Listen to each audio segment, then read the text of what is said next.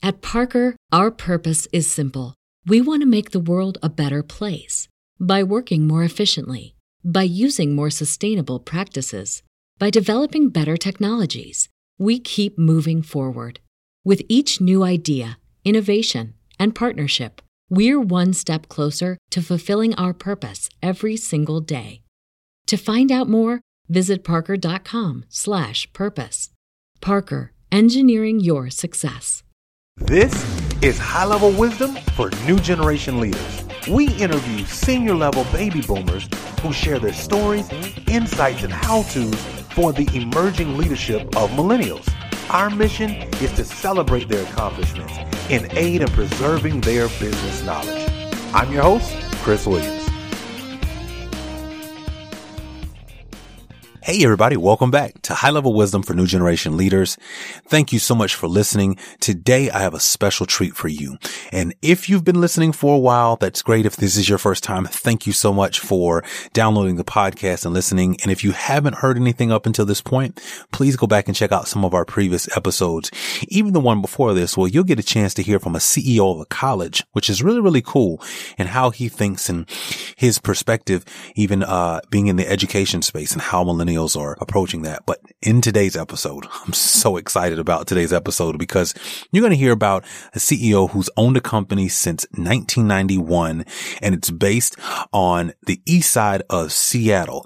Yes, Seattle, Washington. And so one of the cool things about his company is that he actually pushes his culture to not be accused ever of being a type of company that is really a bunch of accountants. I want to introduce to you the CEO of Falco Consultancy, Chris Falco. This interview is awesome. Take notes, hear how he feels about the way things are, how he's built his company, the things that he did intentionally when starting to engage millennials in order to be inside of this space. Thank you so much for listening. Take a listen to this great episode. Ladies and gentlemen, thank you so much for listening today, wherever you are. I am pleased to have Chris Falco on the call today. And in this interview and this podcast, as you all know, with High-Level Wisdom for New Generation Leaders, I like to find people who have an interesting perspective, who've come from a background that allows you to have some insight to understand how certain things are viewed from the baby boomers' perspective. And I was able to reach out to this gentleman who was kind enough to give us his time today. And so without further ado, I want to introduce you all to Chris Falco. So Chris, thank you so much for joining us today. My pleasure. Now, this is going to sound funny because I want my listeners to know that this is not me on the other end, even though we share the same name. Understand.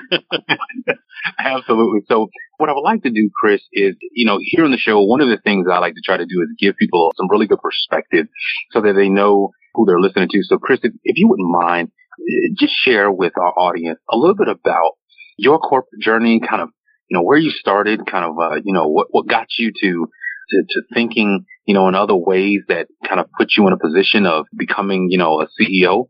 And then, share with our audience a little bit about where you found yourself when you realized that, the workforce is kind of shifted and it was something you kind of had to jump along with. Sure. Well, I've been in public accounting. I own a public accounting firm and been doing public accounting since I was a sophomore in college, actually. And that's back in 1981. And so been doing this a number of years. And so it's been one where I learned, came up through the ranks, learned how to do public accounting and various types of accounting, the hard way, like everybody does. You have to learn it by experience. And as I got further into it, I felt that, there's a better way to do public accounting. It's not just about the numbers. It's about how you interact with your clients, how you ultimately can provide a value-added service other than just the compliance type of work like tax returns and financial statements, and really brought it to more of a consultative approach. And by doing that, I kind of developed back then it's probably referred to now a little bit more as a part-time controller or part-time CFO approach. I've spent many years trying to develop that, pull it together for the small to mid-sized firm, just constantly work to make ourselves and the firm that I have right now to not be accused of being accountants. And to do that, you have to be able to really focus on not just finding people that are grinders, but are the people that understand, client relationships, can understand how to think outside the box, can understand how to think like entrepreneurs. And we had to really develop that skill set from the ground up. It's not easy to, in this day and age, to go out and find people very easily, especially with experience. And in my profession, where it tends to be much more personality driven with the stereotypical, technical, mathematical, sit in the corner and grind the numbers type person, it takes a lot to find those people that understand how to interact with others. And so we've been around, my firm has been around 26 years. We started with just 2 partners and an admin staff and a part-time accountant working with us, and we've grown it to over 30 people. And the goal was not to have a large firm in terms of number of people, but to invest in technology and really utilize those tools to the fullest. So we're fully paperless office and really I wouldn't say we're bleeding edge, but we're cutting edge on the technology side. And with that, it meant that we were going to have to find certain types of individuals. And, here in the Seattle market, especially when the internet boom hit, it was very difficult to find people in public accounting because they were all leaving public accounting and going into computer science or engineering. We were finding it difficult to find full-time people. We were even supplementing that with people that were part-time mothers that were working at home and were CPAs and wanted a kind of job share. And from that point on, when we found it was very difficult, we found that we were going to have to start recruiting in the colleges. And so we found 3 different colleges that we started the process of recruiting. And because of us starting that process of recruiting, we found that we were going to have to start dealing with a different generation and understanding exactly how they think, how they react, what they're understanding their skill sets and what their priorities were in life, and continually design our firm to not only meet their needs, but to meet our needs and find some happy medium somewhere in between. So we had to spend some real time designing what those jobs look like and looking at the personality styles that we were going to have to go and recruit for and be very aggressive at that at the college level. We don't just go and hire somebody because they have an accounting degree. We run them through personality testing and quite a few other opportunities to give them a chance to really show us their skill set other than just the number side. Absolutely. And so, you mentioned something I found very interesting. Being in Seattle, right? You've been doing this for more than 2 decades. Yeah. You've watched a shift of a lot happen in that area in particular. And so, being in Seattle, you've seen some things that probably have given you some good indicators, as you mentioned, that you're going to have to look for a different type of person. But, what intrigues me about what you just shared is that, there's almost no market when you probably started your transition to hire the type of person that you needed. And you started making that transition to really map the role to the type of person that you were looking for, and then to be able to attract talent and then put them through the personality test and the different things that you needed to do. So I'm interested. So kind of share how that impacted your perspective on the younger generation coming into a space like yours. And as the CEO, what were kind of the things that kind of maybe were some assumptions maybe that you made in the beginning that you found wrong, and then what made you be able to truly use the energy and the different things that you found as an asset inside of your company? Mm-hmm. Well, it's always interesting. I'm a boomer, and so we're thinking, gosh, we're coming out of. We have this drive. We came out of school. We were looking at this as an opportunity to ultimately own a company and be entrepreneurial and all these other things. And we just I think originally thought, well, all the kids are going to want that. And I think what's happened has come to play out is that, once we started talking to them and once we started hiring a few and when we first started hiring, I wouldn't say that we were quite as organized as we probably could, we've ended up being when it comes to really understanding what the questions are and how to read the resumes and to figure the things that they, that are priorities to them. And not to mention how we market to ourselves to them too. We weren't as sophisticated with that, so we were a little bit of a hit and miss, and we came to find that, that they're just, and I think they're a victim of us as boomers. I think the fact that we came out of school, I think our families and our parents were kicking us out of the house at 18, so to speak, and Our expectation was we were going to learn the school of hard knocks very early on, and then we turn around and do all of that stuff, and then we decide we don't want our kids to have to go through the same problems and tough times we did, so we turned around and maybe coddled them a little bit more, trying to make life a little easier on them. Not to mention, I think that the two-person household of working spouses changed the dynamic quite a bit as well from when our parents were raising us, and I think that coupled with, I think, the guilt of not being there for the kids, we kind of did this to ourselves through our kids. And I don't think any of us realized that until we started trying to hire those people after the fact. And we're going, this is they don't have the same level of experience, that common sense experience that we had when we came out of high school even. And I think we were setting our expectation levels a little high. They just didn't know what they wanted to do. They hadn't gone through some of the tough things that we'd gone through at the same age. And we were finding that there was just a certain lack of maturity level at a business perspective that made them not necessarily have an idea that, yes, I want to be an entrepreneur and I want to go. They just didn't know. That took us a little while to kind of get used to that concept and to really redesign our thought process and understand that we need to, first of all, develop a culture in our firm that is going to try to breed those things that we'd like to see, like entrepreneurialism and thinking like an owner and thinking outside the box. But we were going to have to be patient in that it's not something that was going to come as quick as we wanted it to, and that we were going to have to spend more time developing our staff internally to learn those skills.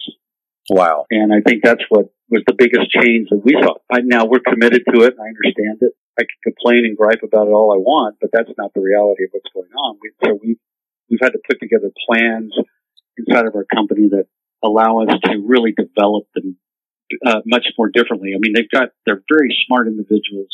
They've got a lot to offer, but it's the intangible skill set around interacting and understanding how the world works from a business perspective, the real world works, that we found that we were going to have to teach them that the schools weren't teaching them. Wow, that's a very interesting perspective. I think I've heard the gambit of why it seems to be a shortage of understanding and knowledge from the baby boomer perspective, but I had not heard the idea that maybe just as parents, it's a consequence of what we've done. So that's a very interesting perspective. And so that kind of speaks to some of the impacts, right? Because at the end of the day, there now, right?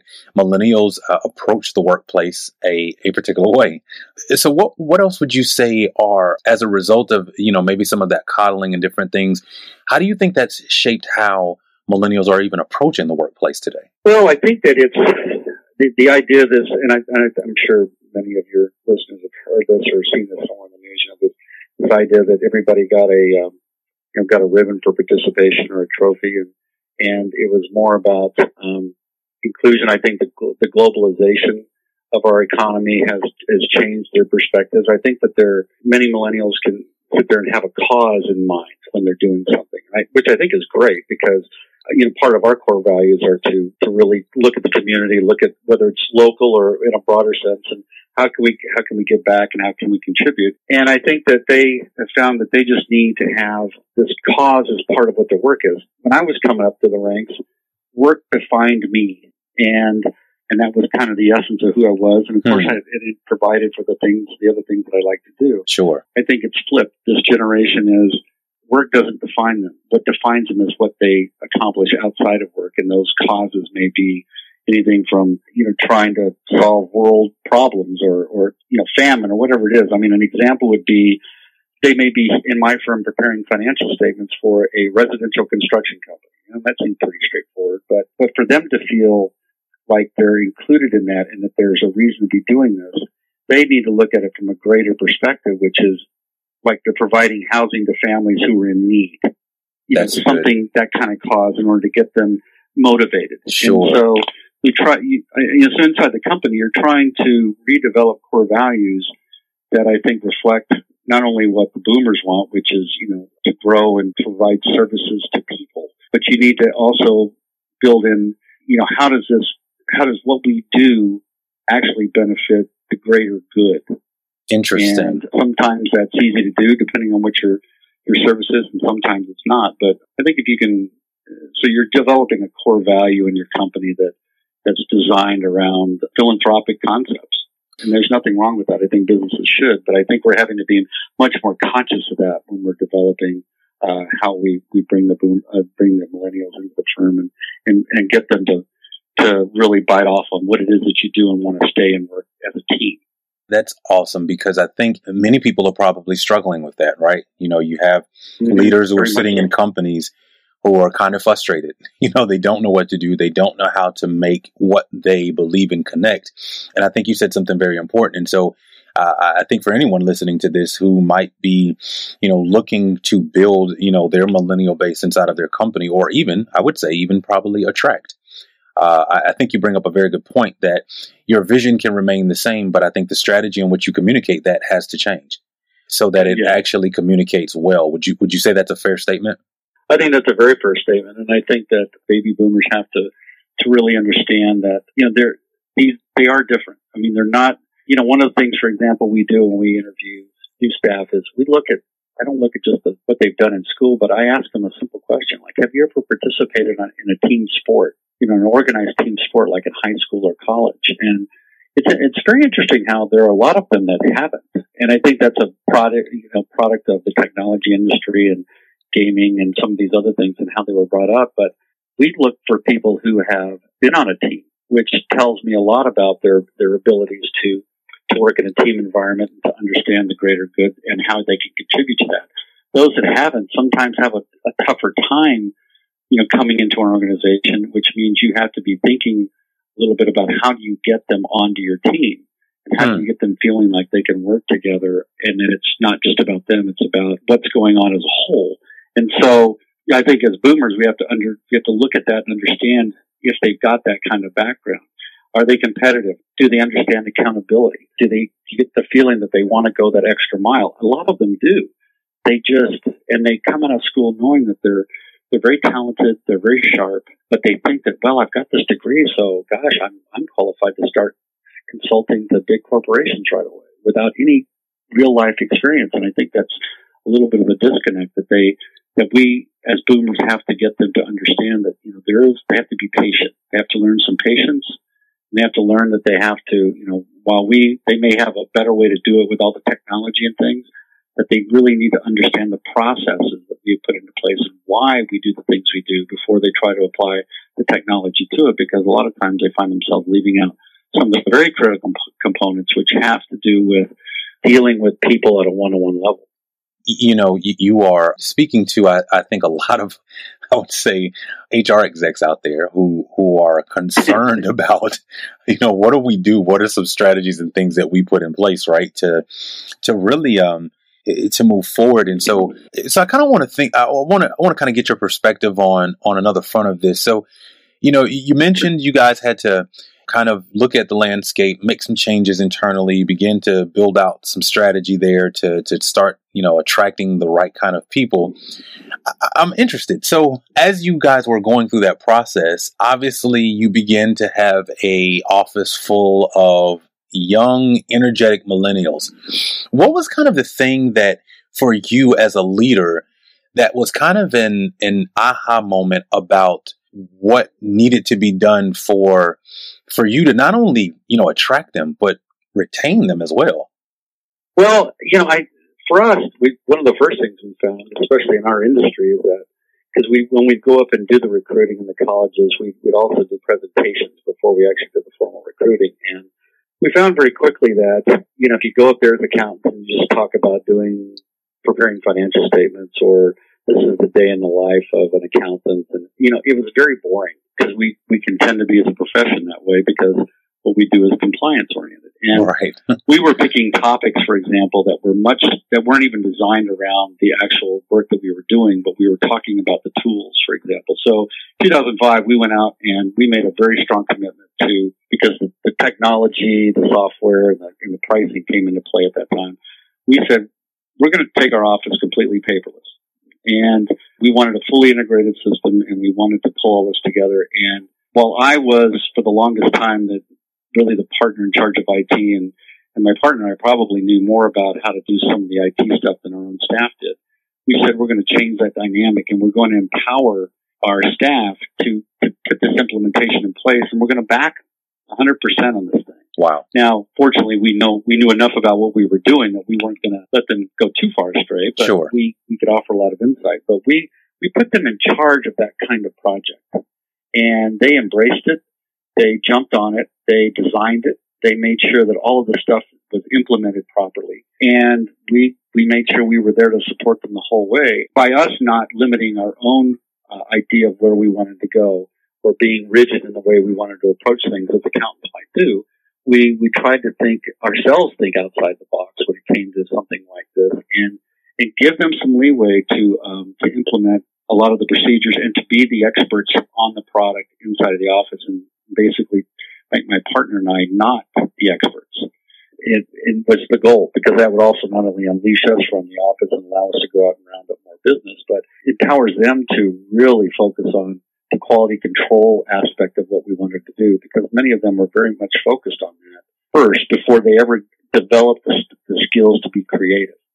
And anybody that thinks that accounting isn't creative hasn't been in it and hasn't really looked at some of the things that are done if you're truly consulting to a business owner trying to build value in his company. And so we needed to make sure that our underlying resources and processes were rock solid and could go through any type of audit or any other kind of quality control review, and we empowered them to do it.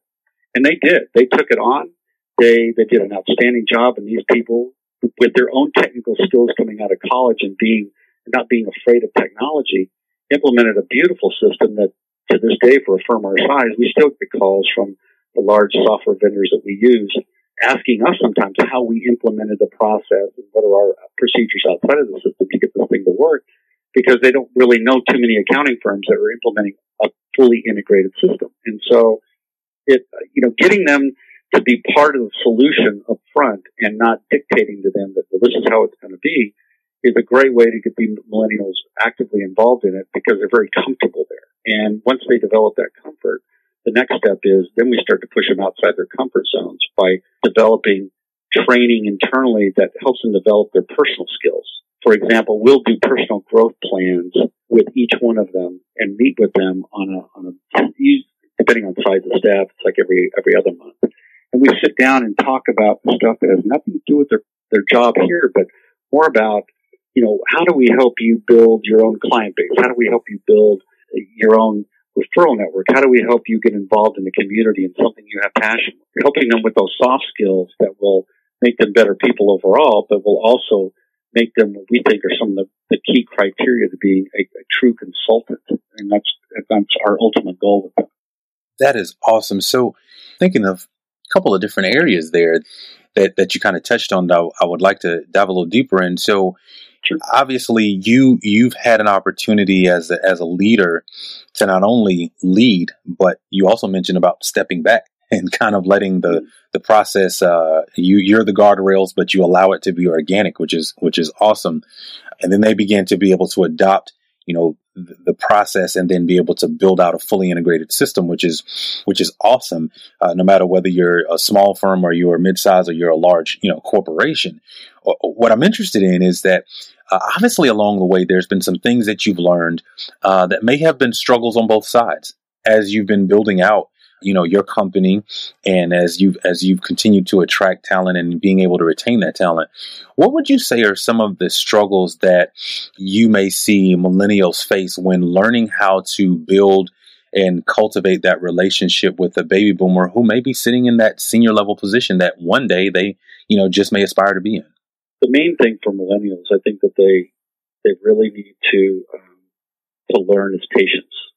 I think they come out of school and into our companies with some unreasonable expectations about, where they ought to be and how quickly they ought to get there. They need to be thinking, and I know that this is counterintuitive with a lot of the millennials, but they do need to look at what they're doing as a career and not just a job that's going to help them do other things.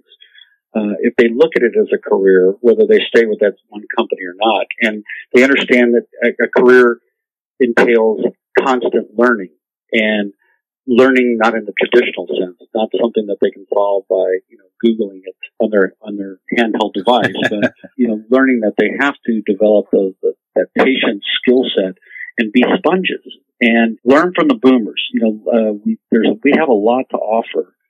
And we're no different than probably past generations where, we thought that generation before us didn't know what they were doing. They need to understand we do know what we're doing, and we have a different way of doing it.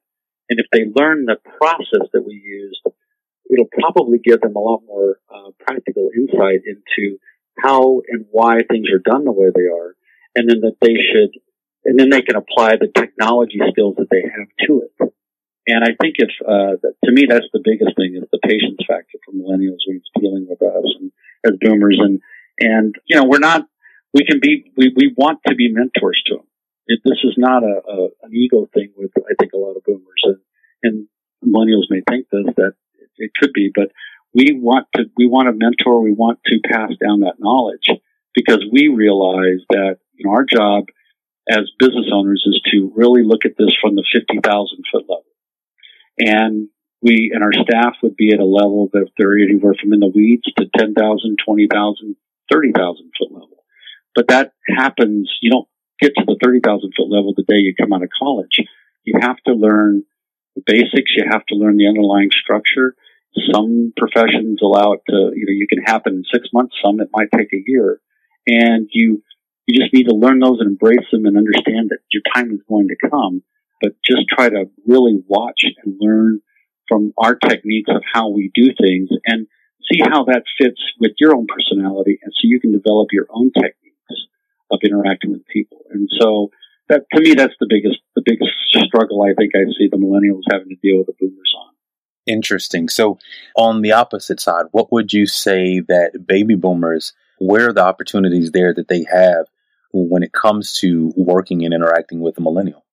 What I think we should be doing when it comes to the millennial side is, we understand, and I think I alluded to it a little bit, is, really trying to realize that they are very, very, very intelligent. They're much more, I think they have the ability to be much greater global thinkers because of how they've been brought up and the fact that they're having to deal with a global environment, much different than what we had. And I think that, they have that, and it's in their heads, it's in their DNA, yet they don't know how to release it. And, for us, I think as boomers, we just need to understand that we can't be impatient on the other side with them thinking that, well, they're not very mature and it's going to take forever and they don't have very good priorities and I can't get them to want my job or to focus or, where's their drive? Well, they have a lot of drive. It's just, it's got to be cultivated. And we found that if we really try to implement and work with things that appeal to their own personal development, whether it be learning how to delegate to people, learning how to understand conflict and how conflict is just a way of life and it's not something they should avoid but embrace. If we work with them on those types of skills, and right the minute they come into the company, and mentor them that way, that they feel like they're really being included as part of the company and not just sitting there just doing a job. It really make them feel like we care a lot about who they are and what they do, because the talent set will come out of them. They will find new and better ways to do some stuff that we're doing, and they'll be able to do it faster. And as long as we're okay letting them do that and knowing that that's going to allow us to go off and do the things that we do, our strengths, and then capitalize on our strengths, it's going to be a win-win. And that's why we do a lot of the personality testing to really understand what a person's strengths and weaknesses and their tendencies are when they first get here, so that we try to gear our personal growth plans and some of the tools that we use around some of those strengths and weaknesses. So it gives us a way to target. Okay, so as you can hear, Chris has a very interesting perspective owning a CPA firm, how he's infused millennials into his space and how that has even changed him. So this is just part one of an awesome interview that I've had an opportunity to do. Stay tuned, because just in a couple of days, you will get to hear part two of my interview with the CEO of Falco, Sult, Chris Falco himself. Thank you guys so much for listening. Please download this podcast. Share with us your thoughts. We are live. Go to our website, highlevelwisdom.com. Send us your comments. You can share with us on social media. Let's get social on Instagram, Twitter, and Facebook at High Level Wisdom. Thanks so much for listening. We'll look forward to seeing you in the next episode.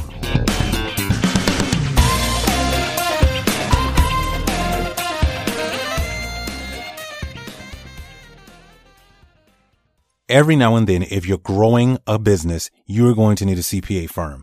How about hire one that is one of the leading CPA firms in the nation, focused on serving a broad range of services to the print and design industry? I'm talking about Falco Sult.